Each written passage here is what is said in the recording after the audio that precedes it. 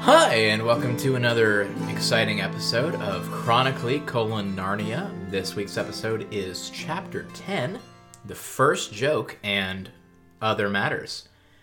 I am your co-host, A He-Beaver, and this is my other co-host. So, you're the co-host and I'm the co-host? We are both co-hosts. All right. And I am a joke. You're not a she-beaver? Well, I was hoping to be a little funnier. Okay. I am defeated. No, you're funny. You are funny. I'm affirming you. So anyway, it's been a while since we recorded last. We're getting back into the groove of it and figuring out how we do this. So anyway, let's get on started. This is a big chapter. There's a lot of interesting things to talk about. The first thing we do in this podcast is we go through the chapter and pick out a bunch of sentences, 5 to be exact, that we think tell the story of the chapter in a easily digestible way. For those who are listening to this episode for the first time, I'm going to tell you what this podcast is, since my co-host has forgotten to do so. As He-Beavers have often, been noted as being forgetful. This podcast is a podcast in which my co-host and I, Chris, and I am Kristen, we discuss the Chronicles of Narnia books chapter by chapter in the wrong order. We are starting with The Magician's Nephew, and we are now in chapter 10. As Chris was saying, we begin by summarizing the chapter by pulling 5 sentences out of the chapter to kind of summarize the plot and communicate what has happened or what is happening in this chapter to our audience. That is correct. So, Chris, do you have your sentences ready? Yes, I do. In fact, would you like me to go first? I would absolutely love it if you went first. All right, so here are my sentences. Chapter 10, The First Joke and Other Matters. This is going to be a very jokey episode, full of mirth and laughter. Absolutely not. This is going to be our worst and most somber episode yet. Fantastic. All right, starting now. Creatures, I give you yourselves, said the strong, happy voice of Aslan. Now that you are no longer dumb and witless, you need not always be grave. Please, Strawberry, begged Diggory, do let me get up and take me to Aslan. We must now go back a bit and explain what the whole scene looked like from Uncle Andrew's point of view. Now, the trouble about trying to make yourself stupider than you really are is that you very often succeed. I do believe that sentence is going to be my highlight sentence from this entire book. You didn't get that as a tattoo somewhere? No, I just think that when we get to the end of this book and look back, that sentence is going to stand out and is going to be something that I come back to. Mm-hmm. Now, the trouble about trying to make yourself stupider than you really are is that you very often succeed. Mm-hmm. That sentence is the best. Let's just be real here. So I tried really hard on mine this week. The past couple weeks I've been kind of struggling with getting the chapter down in my summary. I think this one I kind of nailed it. All right. Did I do better? Well, let me... I think that you tried too hard to include Uncle Andrew as he is kind of like a throwaway 2-page filler. He's the last 2 pages of the chapter. Yes, and I feel like he's all 2 pages of just filler to make this chapter have more content. But no, I feel like you did a really good job. Thank you. I feel like the making yourself stupider sentence is unnecessary and that you could have done something else in the place of that. Because you should have known I was going to talk about that sentence. It's the crowning sentence of this chapter. Of the book as a whole so far. Okay. All right, here's my sentences. And all these, and all the beasts and birds in their different voices, low or high or thick or clear, replied, "Hail, Aslan. We must talk together. For though the world is not 5 hours old, an evil has already entered it." "Please, Strawberry," begged Diggory, Do let me get up and take me to Aslan." Uncle Andrew stood trembling and swaying this way and that.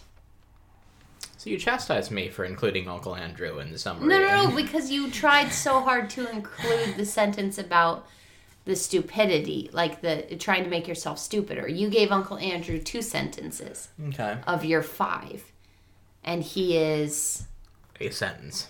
A sentence. Okay. It's just that he is scared. We did the same sentence this time. We did.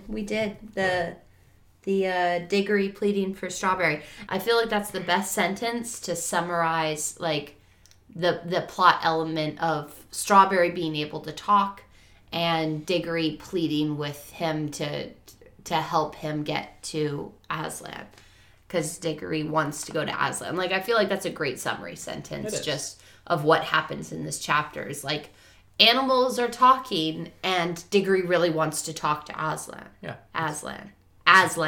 His name is Aslan. You keep saying Aslan, and I am very frustrated with it. It's my accent. I'm Australian. Anyway. Yeah, we can all tell. You're from down under. It's a very good summary sentence. Go Team Chronically. Woo! Yeah. All right.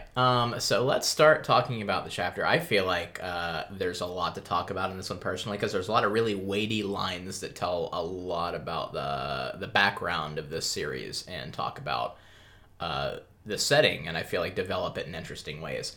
And so there's a lot of those that I want to get into. The first thing I have written down in my notes is when we're calling the creatures that are not animals. And there's this line where it's like, you know, all the fawns and the satyrs and dwarves. For some reason, there's dwarves. But it starts out with saying something about calling the gods. And gods has a lowercase g, but it's there. The sentence also doesn't use any commas, which I find is interesting from, you know, a literary point of view. Yes, there's 2 references to gods. There's the river gods and the gods of the woods, both referenced. Yes, I found that interesting as well. Why specifically did you find that was of note? Because we have, if you are reading these in the correct order and have previously read The Lion, the Witch, and the Wardrobe and Prince Caspian, then you know that there are river gods and there's fawns and there's satyrs and all of these creatures within the world.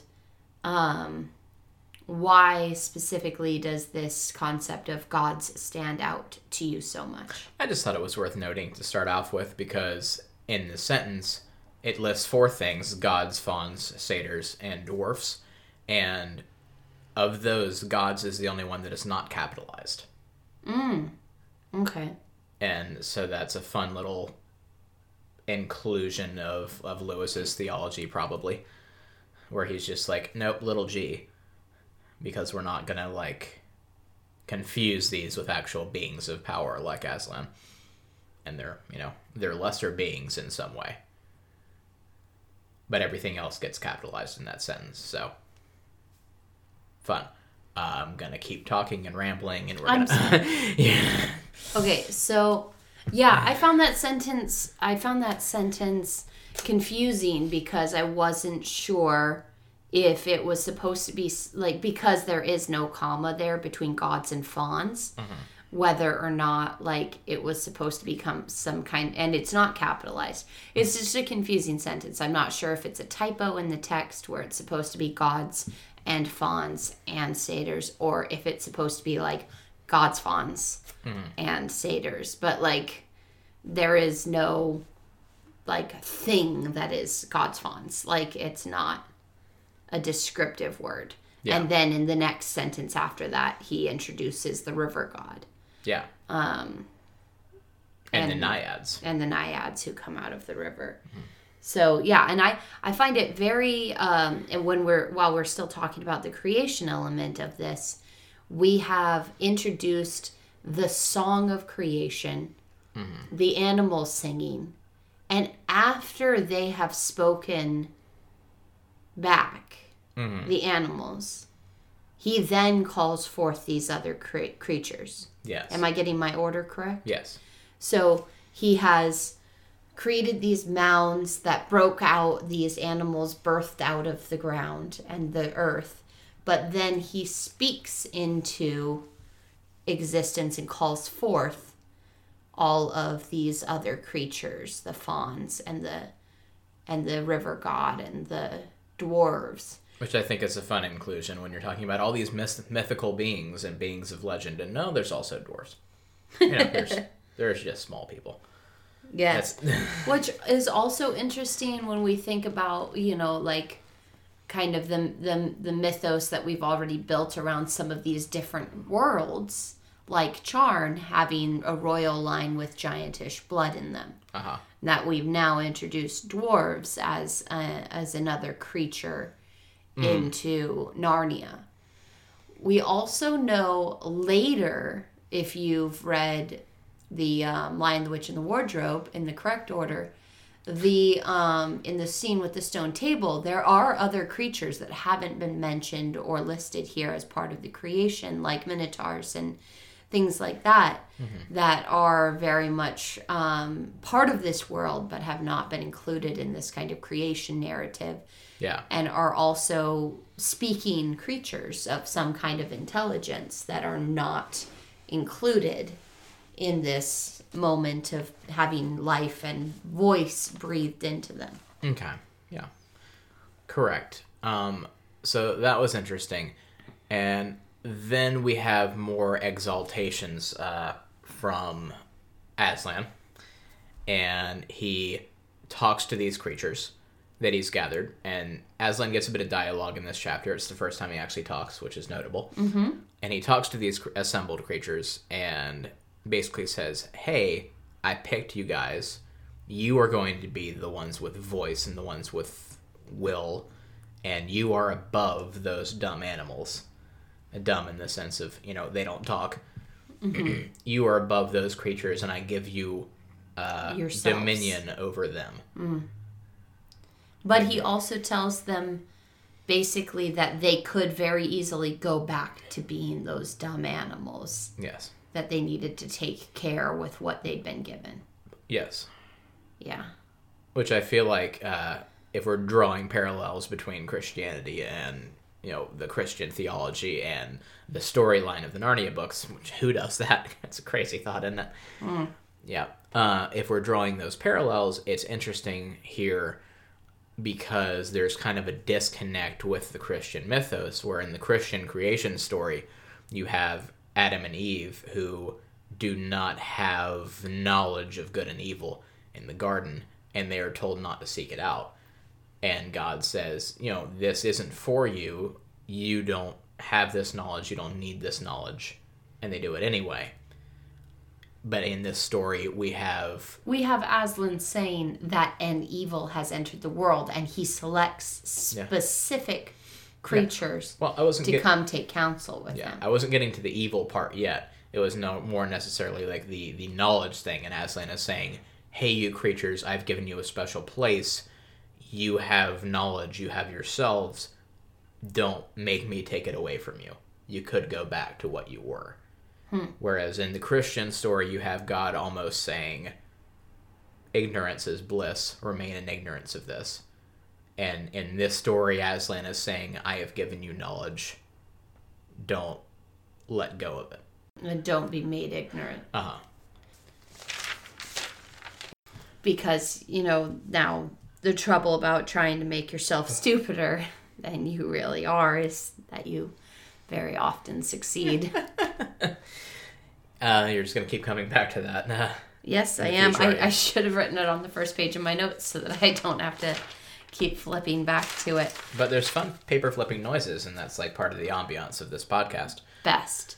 So you were saying that that Aslan has endowed the creatures with some kind of knowledge, and that he could take it away from them, as opposed to him saying to, like, as opposed to God saying to humans, like, I have this knowledge available that you are not to seek. Yes. Interesting. Okay. I mean, like, yeah, I agree that it's a split, and it's part of the reason that I don't feel like this is a Christian-based creation narrative. Like, I feel like there's a lot of people who draw the Christian parallel with Aslan because of the sacrificial nature of his love, but that kind of sacrificial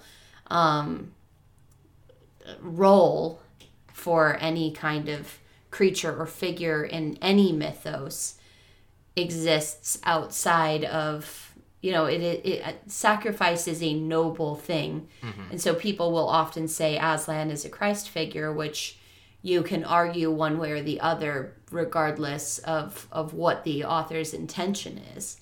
But at the end of the day, like, coming and saying, here is the background of how this world came to be, even if it is a Christ narrative, doesn't require that there be parallels between the creation narratives. Mm-hmm. Yeah, I totally agree with that. I was just throwing that out there as an interesting comparative point. We're about to start doing some real hot takes in this podcast, saying Narnia is not basically a retelling of the Christian narrative. Whoa. We're going to get death threats. From which one of our listeners? Anyway, so after this, there's this kind of, not sermon, it's hard not to use the word sermon, that Aslan gives to the animals. And then we get to the titular moment of the chapter, and we have the first joke, which I had to read several times to get why it was funny.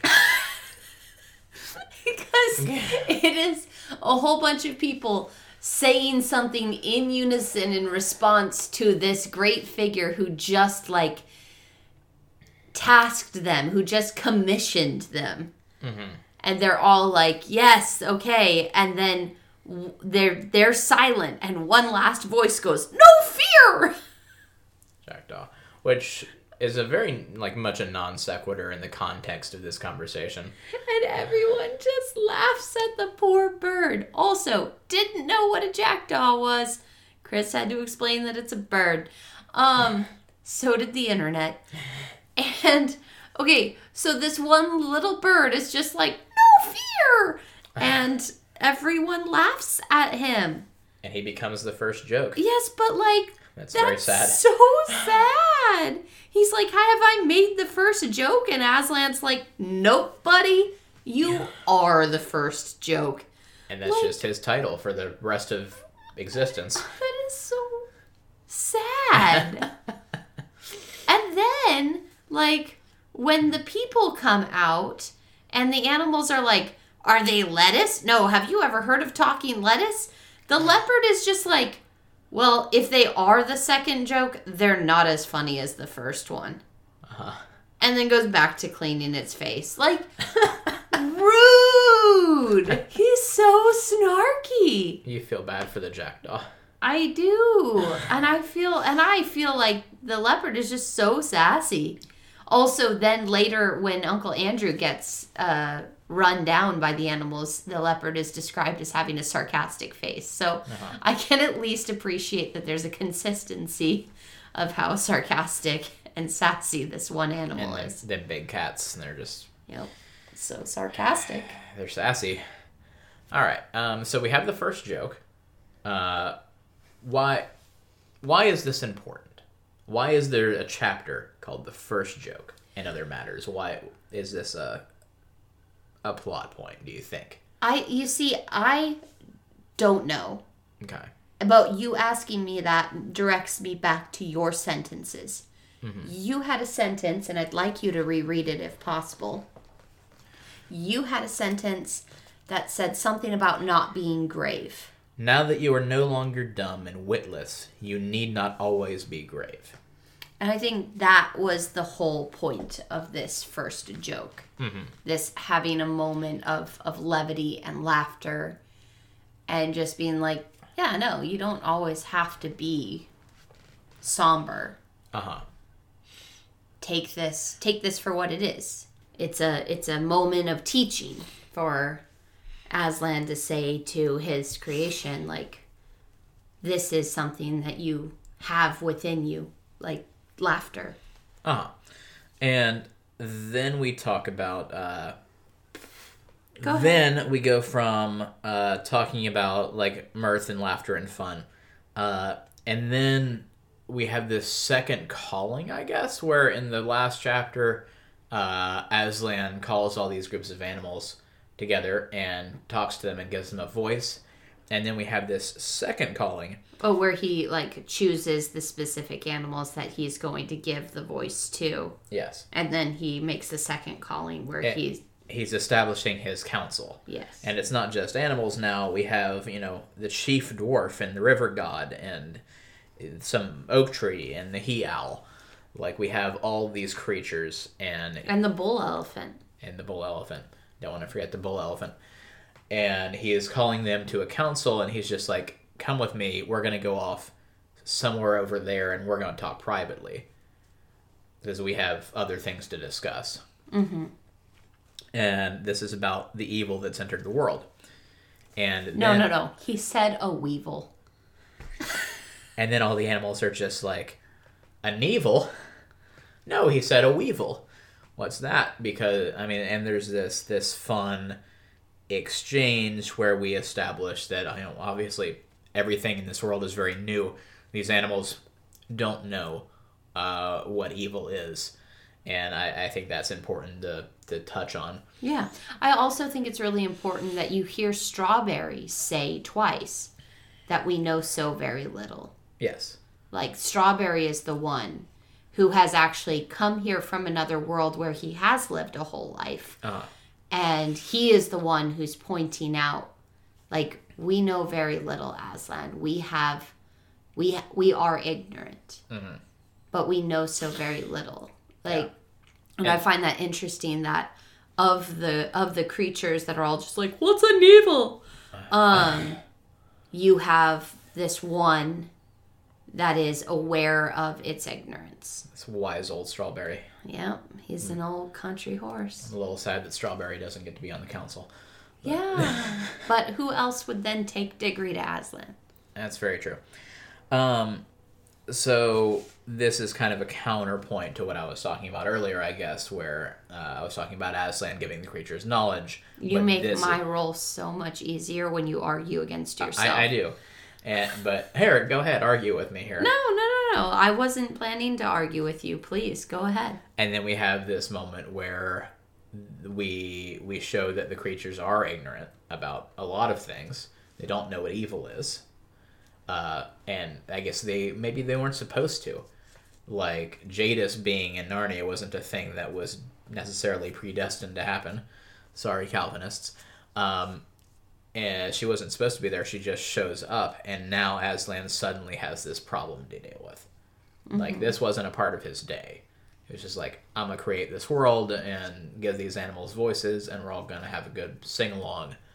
And a good joke. And a good joke. But, oh, wait, the world isn't 5 hours old, and there's already evil in it. I need to call together a council and figure out how to deal with this. Yeah, I don't disagree. I mean, there's also, beyond just Jadis, you're saying Jadis is the source of evil. Uh-huh. You're also saying, Uncle Andrew is there. And we have talked about how he has that same mark on him and has done terrible things. And once again is described specifically as being practical as the witch was. So he's constantly having these parallels drawn between him and the witch and all of these overlaps. So it's more possibly than just Jadis having come here to bring evil here. It is the kids who have brought with them Jadis and Uncle Andrew. Yeah. So in this continued theological analogy, we have Jadis as Satan in this environment. Who is Uncle Andrew? What role does he fill here, do you think? Or is there a role for him? I've already told you my feelings about this being a direct analogy for any kind of creation Christian narrative. So I'm not going to play along with you. You can spitball if you'd like. Play with me. Come to my space. Your space is filled with things that do not actually line up with what you're trying to make them line up with. Well, I suppose. Maybe I'm wrong. I mean, you are more than welcome to consider it a Christian narrative. That does not mean that everything is going to have a parallel. Mm-hmm. And I'm not going to look for them. So then we have the animals finally taking notice of the humans that are there. Mm-hmm. And all this stuff has been going on, and everybody's been kind of ignoring the humans entirely. Well, they're clearly just lettuce, Chris. Yeah, clearly just lettuce. As far as I know, Aslan still has not acknowledged the humans being there at all, which I think is interesting. But all the other animals take notice of them. But he has taken note that evil is present. Yes. He did not take any note of the queen. Yeah. Throwing the lamppost at his head. Yeah. But he is still calling together a council. So he has taken that action and said, that happened, so now we need to do something about it now that I'm done creating. Yeah. And then we have the animals being like, hey, what are those? And the rabbit's just like, they are definitely lettuce. And like the jackdaw has this sick burn where he's like, perhaps they're the second joke. And he's trying real hard to, like, lose that first joke moniker. And he's like, well, look, why don't you laugh at these fools over here? Like, I'm not that funny. And he's already trying to step away from that role. But I find this fun because the animals are puzzling over what these creatures are, when at the same time... They're not puzzling over what each other are at all. Well, no, they know what each other are. Also, we have already introduced things like dwarfs, who look like humans. Looks like humans, as far as I know. And they're not like, oh, hey, those are weird, tall-looking dwarfs. They're just like, is that lettuce? Yeah, no, I had the same thought where I was like, they're children. They look like skinny dwarves. Yeah. And so I think that's interesting. But maybe that is a point where they don't even know what each other are. Like, no animal calls another animal by what it is, I don't think, in this chapter. So there's no reason to believe that they have that knowledge yet. True. So, yeah, we talk about the humans being jokes, and then we get into this probably what I think might be my least favorite part of the book so far.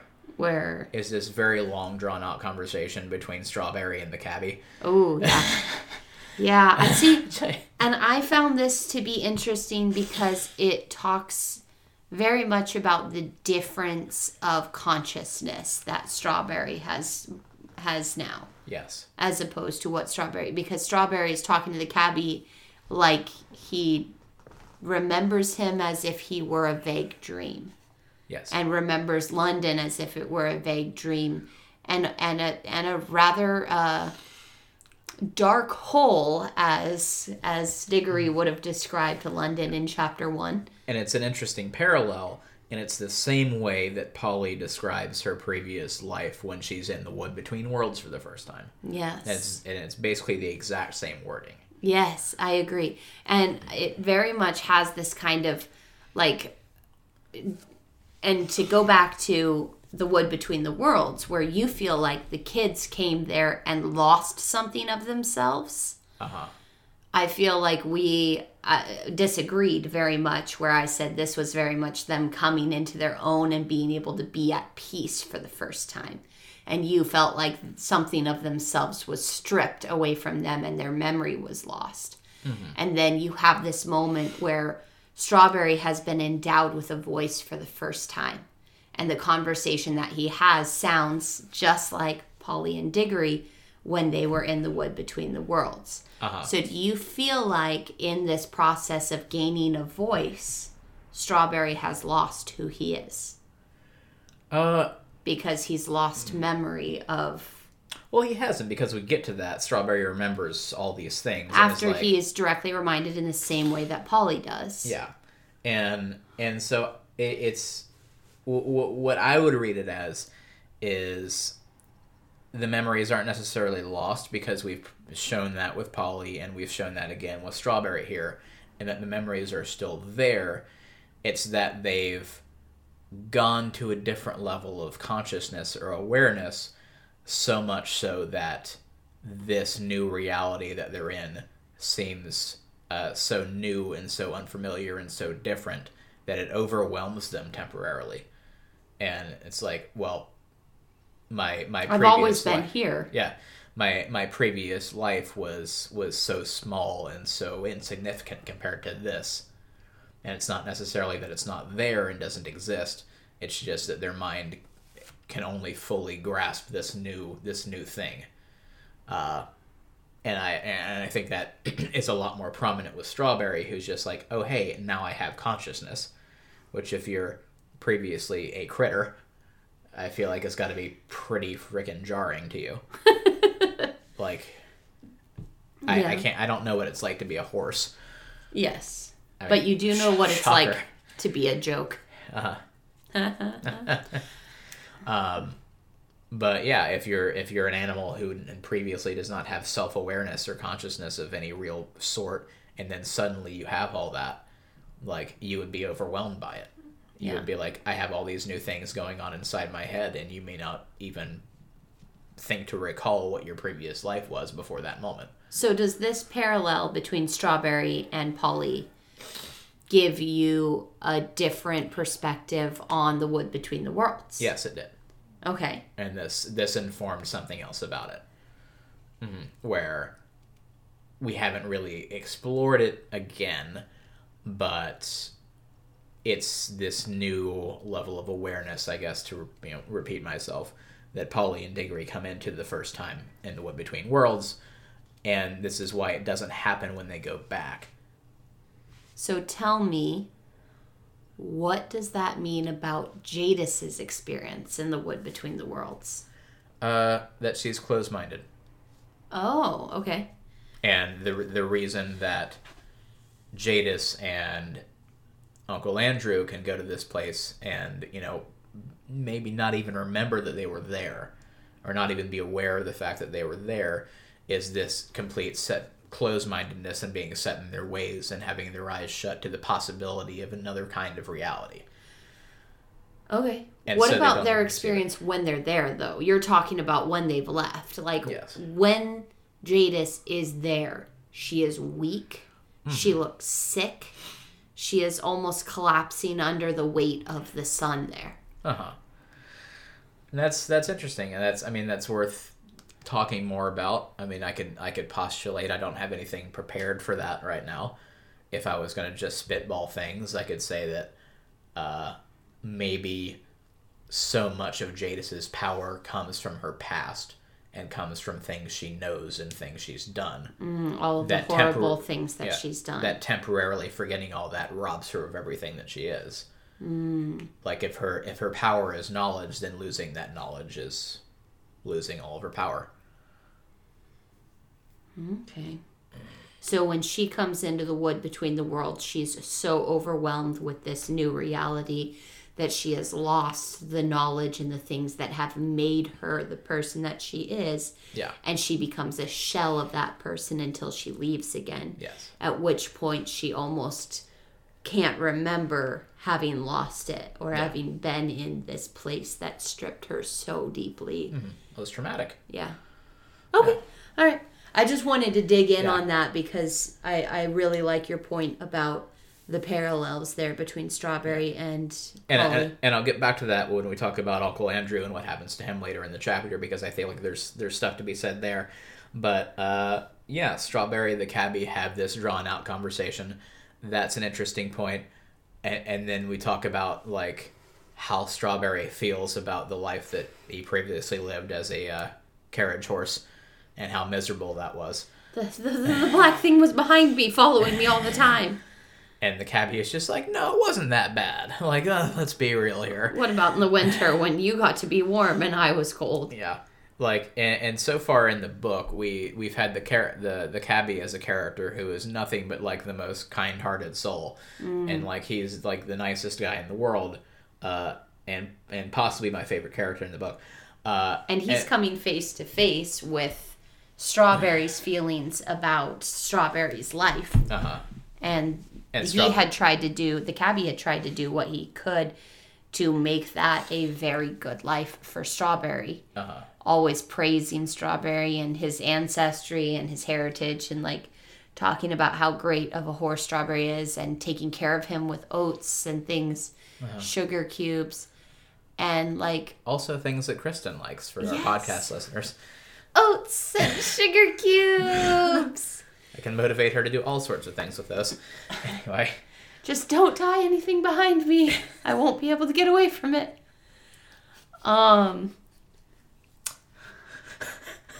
Try not to. Anyway. Are you gonna make it? Yeah, I think so. So we have the cabbie coming into this world as this character that has epitomized kind of gentleness and kind-heartedness, coming face to face with how not gentle and how cold London was to Strawberry, and what his own role in that was as the cabbie. So I don't know, anything else you want to throw into this conversation? Like it's no, I just wanted to point out oats and sugar cubes. Yeah. That was the only thing I was gonna. You went way further into that conversation than I had. Read into it at all. I didn't even see that parallel. Yeah, and then we have this moment where Strawberry acquiesces and lets Diggory take a ride, and Strawberry's just like, "Yeah, I'll take it, Aslan," even though Strawberry doesn't know why. And, Strawberry's just like, hey, whatever. Sure. I'm going to go along with this. Why not? It's very agreeable horse, Strawberry is. Yes. I am curious if at some point Strawberry chooses a new name. Because now he has that power, and it doesn't seem like a very proud, war horse ancestry type of name. And at this point, we've also not taken a great deal of note, but Strawberry is referred to as Horse, capital H, multiple times throughout this chapter, and as Strawberry, but in any of the kind of references to Strawberry being among the other animals, Strawberry is referred to as Horse, capital H, not as Strawberry, capital S. Capital S. But what are the strawberries in this world called?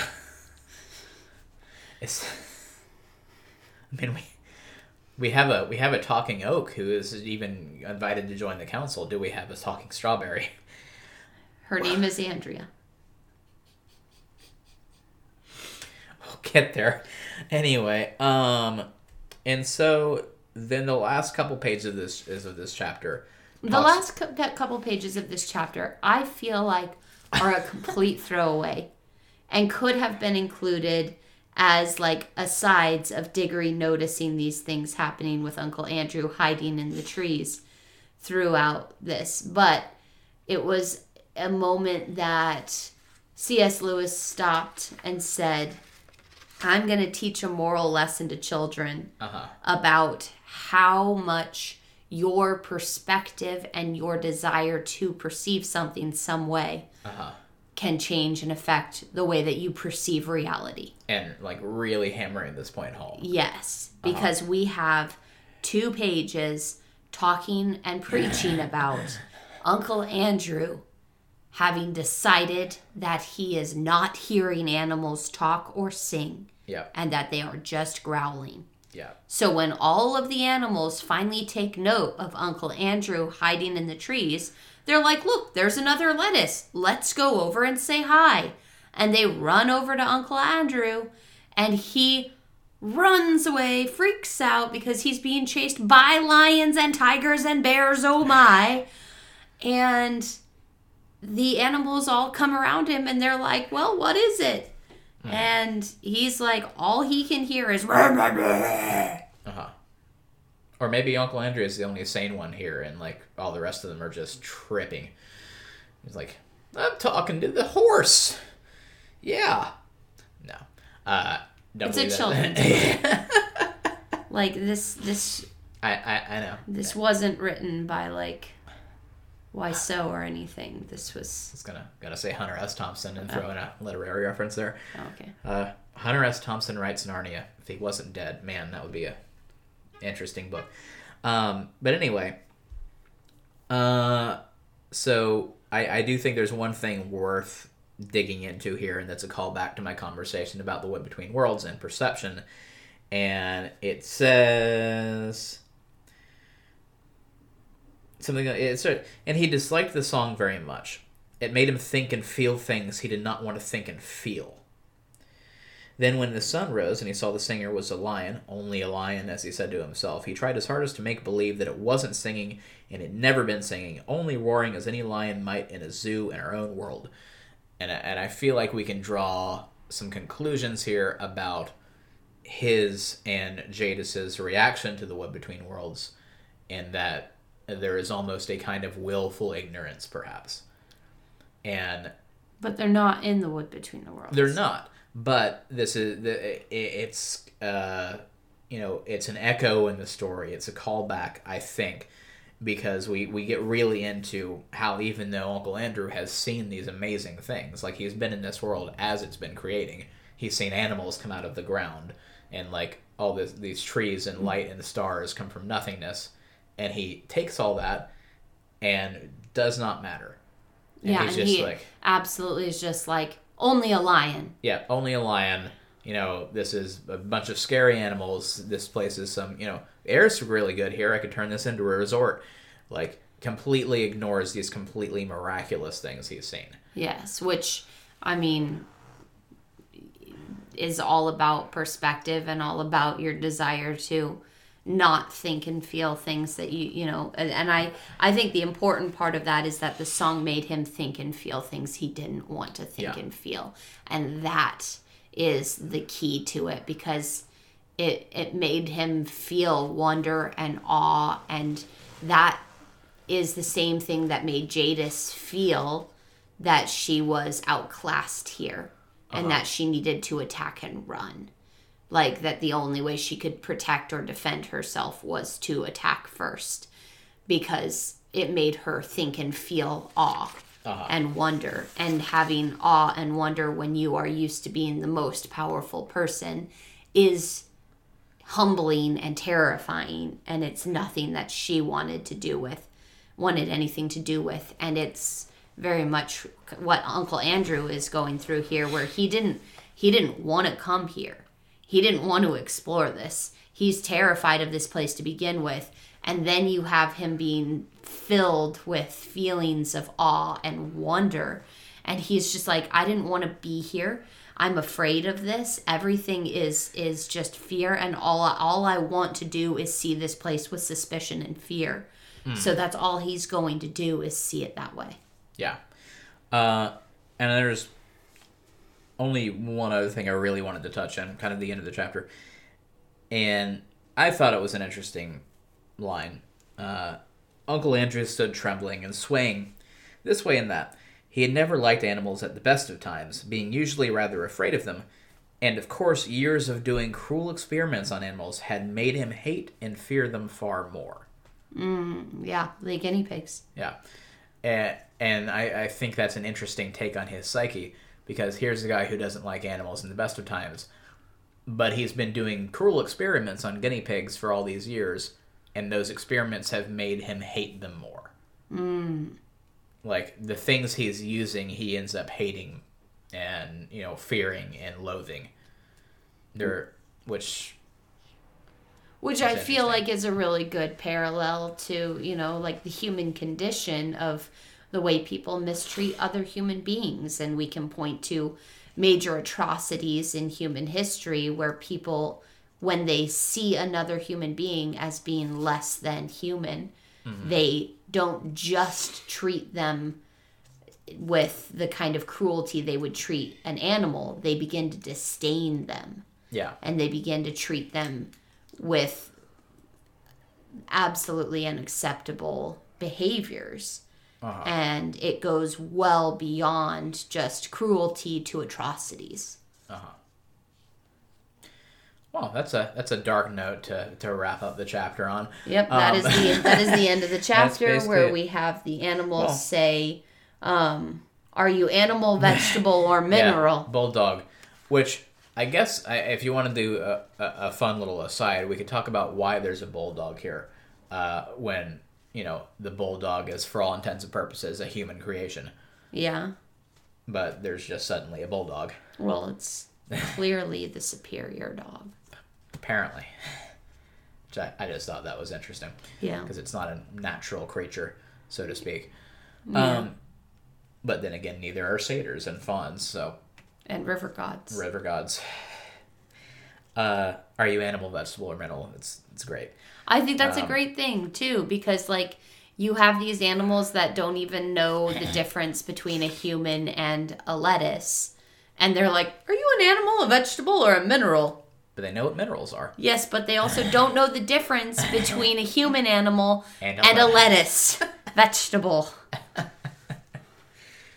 All right, so do you want to... Anything else you want to say before we get into our Narnia Chopped and Screwed section? There was 4 notes that I had, and we've touched on 3 of them. Okay. The only other note I had was the cabbie's expression. Strike me pink. Did you look that up and see what... I did not look it up, but I just wanted to rub it in your face. Uh-huh. That when I say paint me blue and call me the sky, that I don't need further explanation. The cabbie's entire statement is just strike me pink. Uh-huh. So paint me blue and call me the sky. Kristen is actually from the deep south. I know that doesn't come through in her lack of accent, as opposed to my very strong Australian one. But if I do go and look up Strike Me Pink, it's going to come up as an informal, dated expression used to express astonishment or indignation, which is obvious from context. Yes. However, in 1936, there was a film called Strike Me Pink. Ooh. Which would be post-story timeline, but pre-writing of the book, where this movie, Strike Me Pink, a comedy musical with Eddie Cantor, came out in 1936. I mean, it's only got a 4.6 out of 10 on IMDb, so I don't know if C.S. Lewis would have watched it, but it did exist within cultural canon at that time. For whatever that actually means to the structure of the expression. All right, so that was delightful. This has been a Kristen Research Minute. Yes, with no musical interludes, because I do not want to do that editing on this episode. Okay. Anyway, so let's get to hashtag Narnia Chopped and Screwed. And in the we're slowly becoming like radio DJs. In this segment, what we do is we go back through the chapter, and in much like the first segment where we pick out sentences that we think tell the story in a really good way, we make our own story, and we pick out 5 sentences that we create an entirely new narrative with. And so, since I went ahead first in the intro segment, plot summary. Since I went first in the intro plot summary, why don't you go ahead and go first with your rewritten sentences? All right. I think I will. The children had long felt sure that he could speak, yet it was a lovely and terrible shock when he did. Who ever heard of talking lettuce?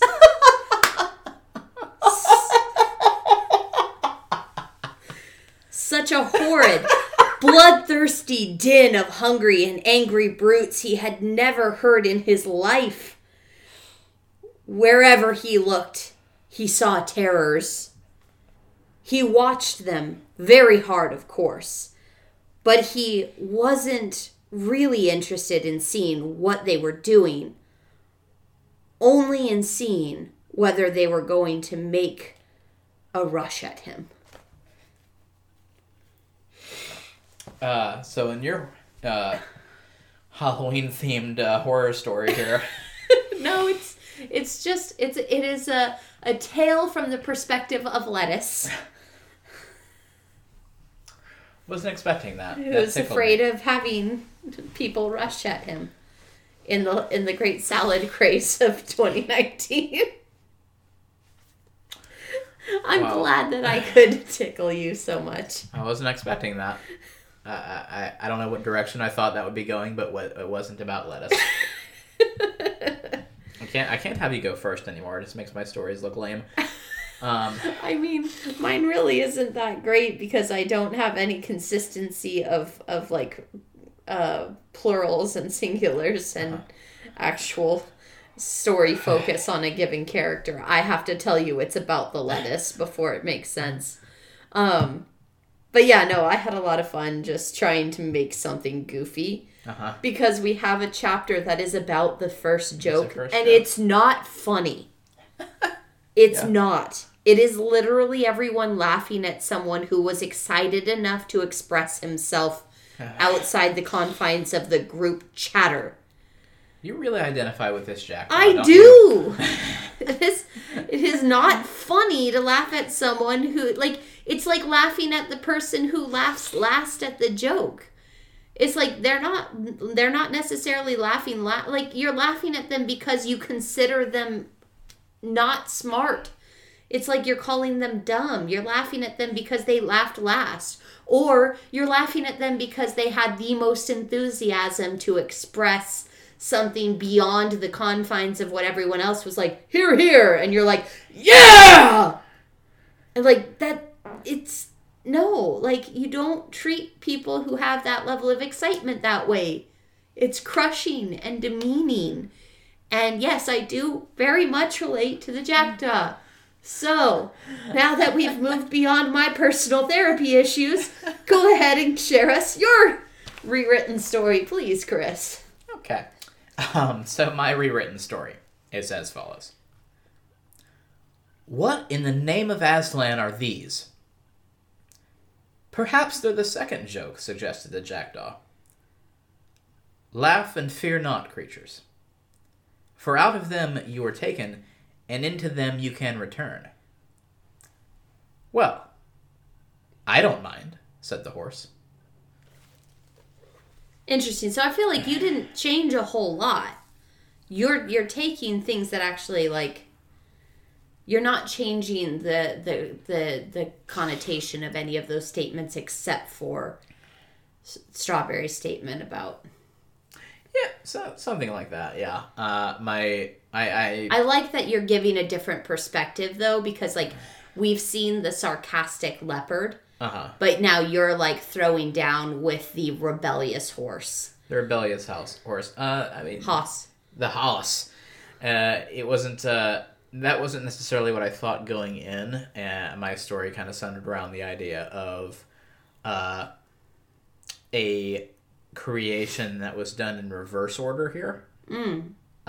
Where instead of, we have these animals coming into existence, and then we have the mythical creatures, and we have finally the humans that are talked about last from the perspective of the animals. In this story, the humans are first, and these animals are coming into the world with humans there and, taking them in for the first time. Okay. And something like that was my, I don't know. Yeah. I over-explained it. No, you didn't over-explain it, but, like, I feel like your effort to do that, what you're sharing about, created very much an environment where we have a different, like, emphasis on the perspective of Strawberry just being like, yeah, well, see if I care. Yeah. And it became less about a creation story, like you're saying it's meant to be, and more about the response of the creatures to each other. Yeah. That's where I was going. Hooray! So if you have a story that you would like to share that you came up with out of this chapter, you can go ahead and send it to us on our social medias, which we'll cover at some point. I mean, you could always just hashtag Narnia Chopped and Screwed, and we will find you. It's not meant to sound threatening. So let's go ahead and close out. At the end here, we have this segment that we do that I love and my co-host does not love, where we go through and we give the chapter a rating based on how well we think it did, what it set out to do. And we always use a different rating system.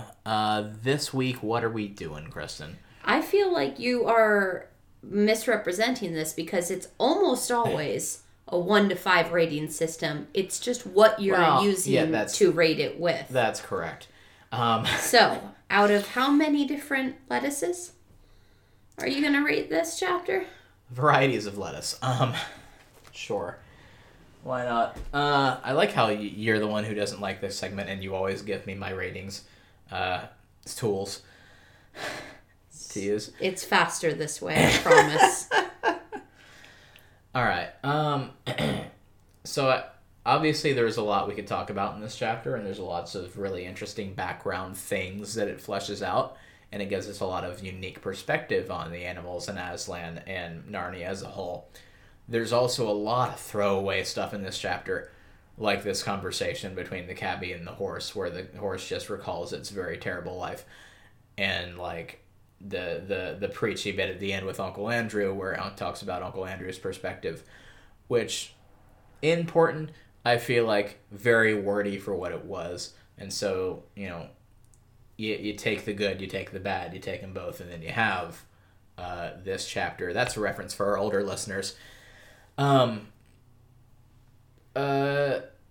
overall, I'd say a solid 3.5 heads of lettuce. All right. Very middle of the road score, I think. Yeah. No. I agree that this chapter has a lot of negative, not negative, but throwaway. Uh-huh. I also feel like I have to reference something our friend and first listener, Steve, told us when, hey Steve,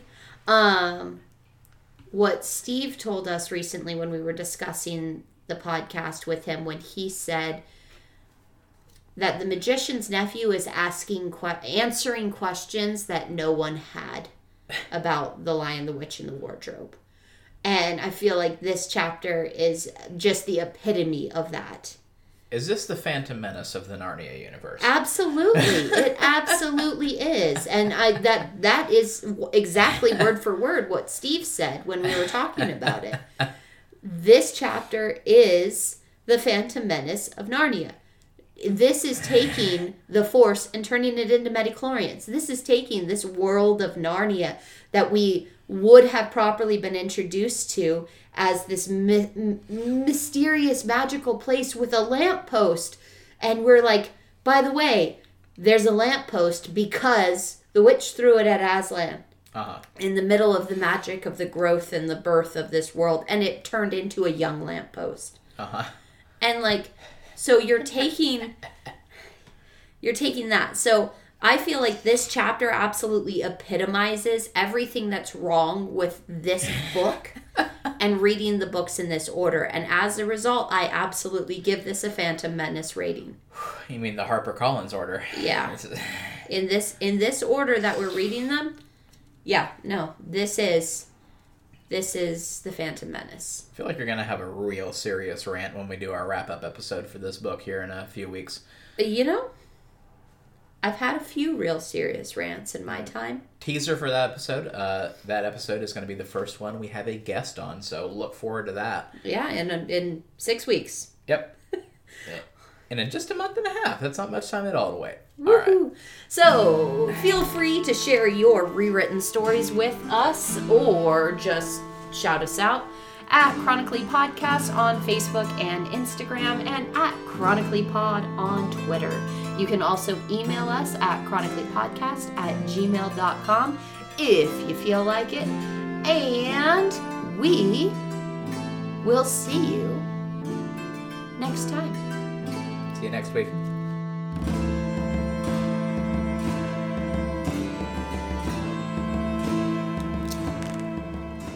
Hello and welcome slow chewing hour where I open candies and eat them in front of the microphone. Holy cow, why are you so quiet? That's my quiet voice. Why are you okay, so I can pick it up here. quiet? Look, I'm louder now.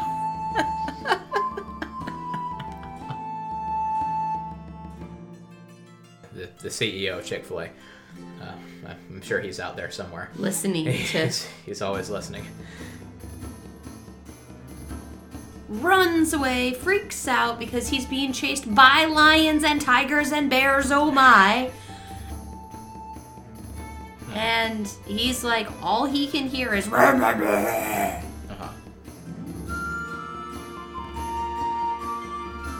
Oh, I'll tell you what I want, what I really, really want. So tell me what you want, what you really, really want. I wanna talk about Narnia with you.